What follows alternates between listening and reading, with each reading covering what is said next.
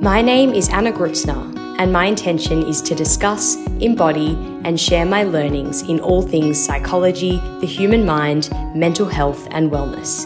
This is a platform to refresh my own knowledge and stimulate conversation before I pick up further psychology studies after completing my bachelor 9 years ago. I welcome you on this journey of learning, unlearning, and relearning psychology and what it means to be in joy. Hello, and welcome to today's conversation on anxiety and depression. This is not going to be the most fun or light-hearted conversation that we have here on Enjoy, but I think it is a really important one because these are two of the most common mental illnesses impacting our community today. There is lots of shame around anxiety and depression, a lot of taboo, and many people out there who are scared to ask for help. I'm going to take a very pragmatic approach, speaking about what a day in the life of someone with anxiety or depression might feel like. If you have experienced either of these mental illnesses, if you have a family member, a friend, please look after yourself throughout this conversation and know that there are resources that you can refer to if you need. And there's also an episode on mental health first aid. Let's dive into anxiety. The Diagnostic and Statistical Manual, or the DSM-5, specifically describes anxiety as excessive worry and apprehensive expectations occurring more days than not for at least 6 months about a number of events or activities such as work or school. It's important to keep in mind here that there is state anxiety and trait anxiety. State anxiety, I think we can all relate to, that feeling of anxiety, that feeling of worry. It's normally a reaction to a provoking situation, and it's a temporary response to a threat or a challenge in our environment. Normally, once that threat is removed, we return to normal, into homeostasis, the parasympathetic nervous system kicks in, and we find that balance again. On the other hand, there is trait anxiety, and these are the people or the warriors of the world. They are stress-prone, cautious, and they have that personality predisposition to feel anxiety. And this is unfortunately where a lot of people do form or develop an anxiety disorder. In terms of some key statistics, Beyond Blue sets out that 1 in 4 Australians will experience anxiety in their lifetime between the ages of 16 and 85. Only half of those people will seek treatment, and females are more likely to experience anxiety than males, with 1 in 3 versus 1 in 5 males. In terms of more situational anxiety, 1 in 6 women will experience postnatal anxiety, so that is within the first 3 months of a newborn. And 1 in 5 fathers experience postnatal anxiety within that same 3-month window. And 43% of men see this as a weakness. I think this is really interesting because naturally we tend to assume that the mother, the birth giver, feels that anxiety more so than the father. But the results and the statistics actually indicate otherwise. I think there are some really important conversations to be had here, especially given that nearly half of the men out there see this as a weakness, even though it is so common. Another statistic is that 1 in 5 women experience anxiety within the 3rd trimester. That is a particularly anxious time. There are also a number of statistics online about how anxiety shows up within different groups within our community, including children, youth, the LGBTQI+ community, First Nations people, and diverse communities within Australia. I would really highly recommend going online and looking into those statistics to understand how anxiety shows up within different parts of our society. In terms of the types of anxiety, there is panic disorder, agoraphobia, social phobia, generalized anxiety disorder, obsessive compulsive disorder, and post-traumatic stress disorder. I will go through each of these one by one and really explain how they show up. Panic disorder refers to panic attacks, and this is one or more. It's not just the singular event, but it's the fear that people have around having a recurrence, being out in public and having that panic attack. And with it, they can feel dizzy, sweaty, hot, have trembling hands, the heart rate increases. Agoraphobia is disproportionate fear of public places, often around environments that are too open, too crowded, or otherwise perceived as dangerous. This can look like a pounding heart, panic, dread, physical harm, or even feeling like you're physically dying. This is what it's like for someone who experiences agoraphobia. Social phobia or social anxiety is a fear of situations where you may be judged negatively. They worry about humiliation or embarrassing themselves. This can be nervousness, trembling, blushing, or nausea, particularly when speaking or within groups of people. Generalized anxiety is excessive worry about everyday life that affects quality of life and is not explainable through another mental disorder. Obsessive compulsive disorder, or OCD, I didn't actually realize that this was a type of anxiety, but this is recurrent and persistent thoughts, urges, or images, particularly those considered unwanted or intrusive. They lead to impaired functioning, often taking up 1 or more hours per day. Post-traumatic stress disorder, or PTSD, is intense or prolonged psychological distress and exposure to internal or external cues that symbolize or resemble an aspect of a traumatic event. I think this has a very stereotypical association with military and war veterans. I remember learning in school about the Vietnam War and how so many veterans came back with PTSD. They would have nightmares, sleep disturbances, they would be tense, easily startled and fearful.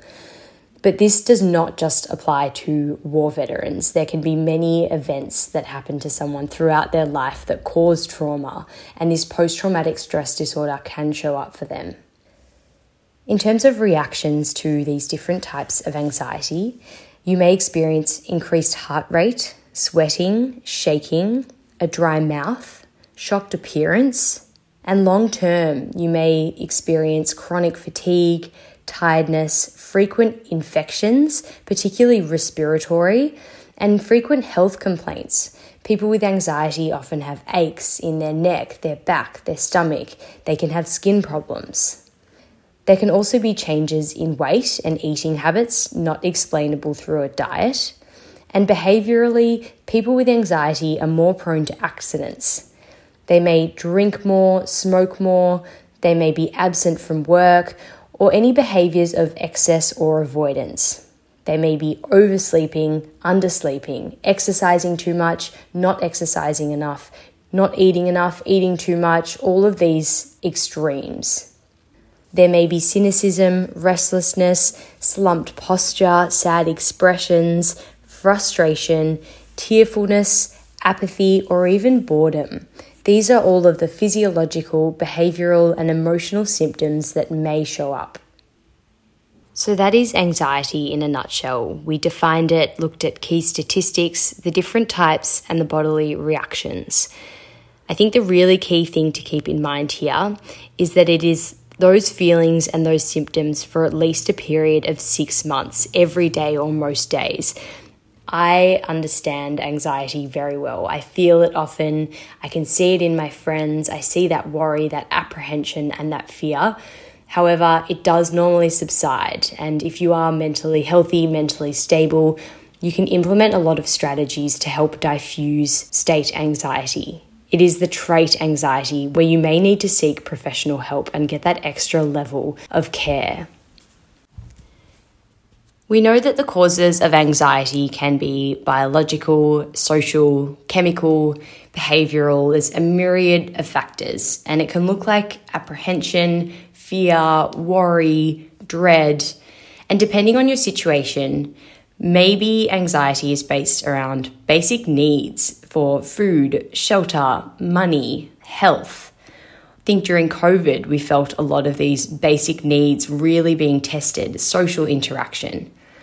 But beyond that, or if those basic needs aren't a problem for you, maybe anxiety is caused around a future event, an exam, presentation, job interview, a difficult conversation. All of these things can lead to anxiety. And for me, those latter types of anxiety, at least what I'm finding right now, it's often the result of some kind of inauthenticity or incongruency between who you are and how you're showing up. If you live in alignment with who you really are at your core, you have very little to feel anxious about.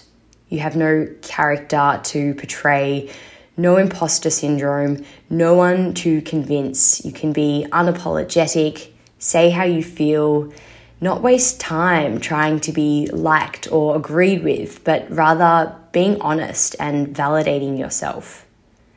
This is something that I'm really lucky to be able to practice here. Even though I'm opening up, putting my neck on the line, being vulnerable, I feel no fear, no anxiety, because it's just coming from the place of truth. So think about the number one thing causing you anxiety right now. Bring it to the front of your mind. I can almost bet that it is something in the future, because that's where anxiety lives. I heard a quote from Lao Tzu, who was the ancient Chinese Taoist philosopher, and he says that depression lives in the past, anxiety lives in the future, and peace lives in the present. So thinking about this thing that is causing you anxiety in your future, hopefully it's not a basic human need, and hopefully it is something that you can really look at a bit more objectively and think, is this something that I would really put on my own path? Is this something that is truly aligned to me and to my future? And if it's not, can I let it go? Let me know how that lands and whether that resonates with you. That is anxiety. Now let's move into depression. Depression is when you feel sad, down, or miserable most of the time. You may also lose interest in things you usually enjoy. Depression is a scale from mild to moderate to severe.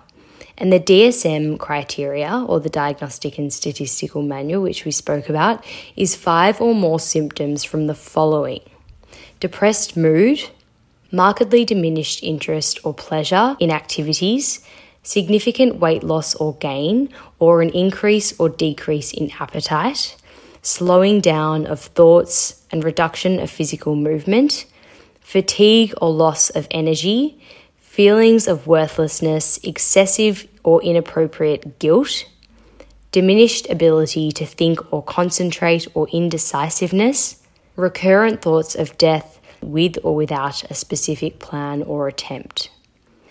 Those are the 8 symptoms, and if you have depression, you are likely to be experiencing these most of the day, every day, over a period of 2 weeks.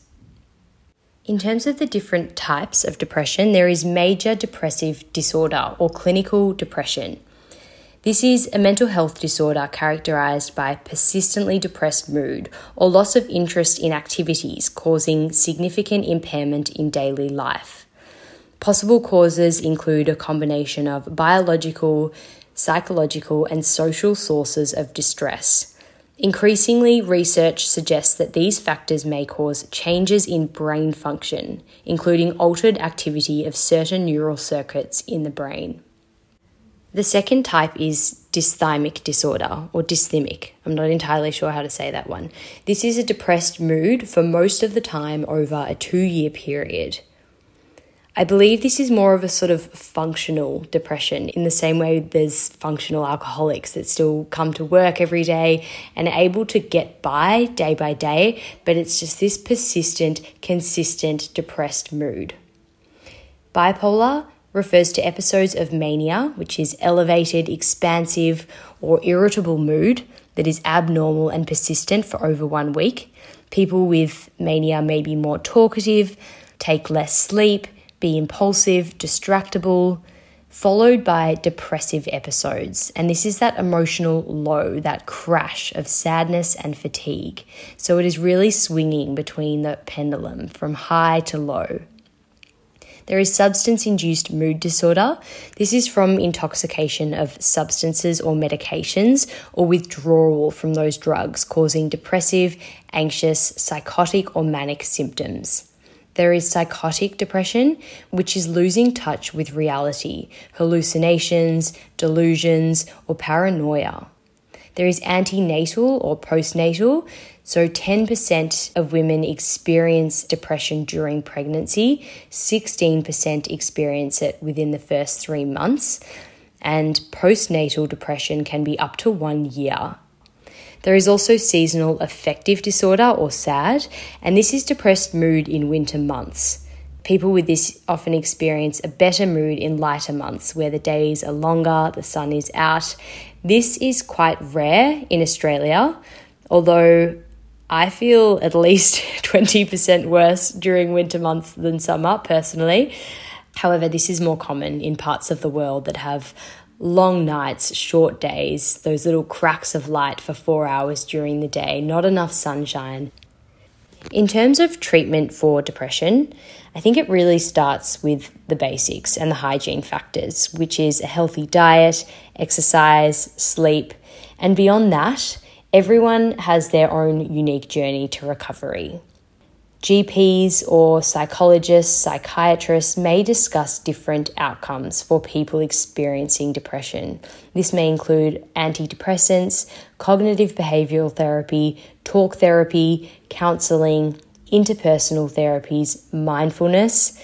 I did an episode on the 7 key attitudes of mindfulness, so starting to bring those into your regimes. Whatever it may be, finding that unique treatment plan that works for you. If yourself or anyone you know is experiencing depression or anxiety, there is so much help out there. Some really good places to start are Beyond Blue, Head to Health, Lifeline, Suicide Callback Service, and of course calling 000 in the event of a medical or mental health emergency. Today has been a heavy conversation, so rather than leaving you feeling that weight, I'd like to finish on a really positive note. And how I want to finish this conversation is how I actually finish every single day, and that is by writing down 3 things that I'm grateful for and 1 thing that I'm excited for tomorrow. This is something I learned from Hugh van Cuylenburg from the Resilience Project. I read both of his books. I listened to his podcast, The Imperfects, and I just think it is a remarkable exercise to do. It really helps you to focus on the good in life, to be grateful for your day, and to be excited for the day ahead. Bring to mind 3 things that went well for you today. Maybe it's your morning coffee, maybe the sun was out, maybe you caught up with someone who you haven't seen in a while, or you had a big belly laugh with a colleague. I'm just thinking of my day. I had a very big giggle with my dear friend who I work with, and bringing those 3 things to mind. You can write them down, write them in your iPhone notes. And now thinking about 1 thing that you're excited for tomorrow. And with that, I will leave you. Thank you so much for joining me today. It was a really important conversation to have on anxiety and depression. I hope you learned something new. I hope you took something away from today, and I hope you take really good care of yourself. Thank you so much for joining me, and I'll see you next time.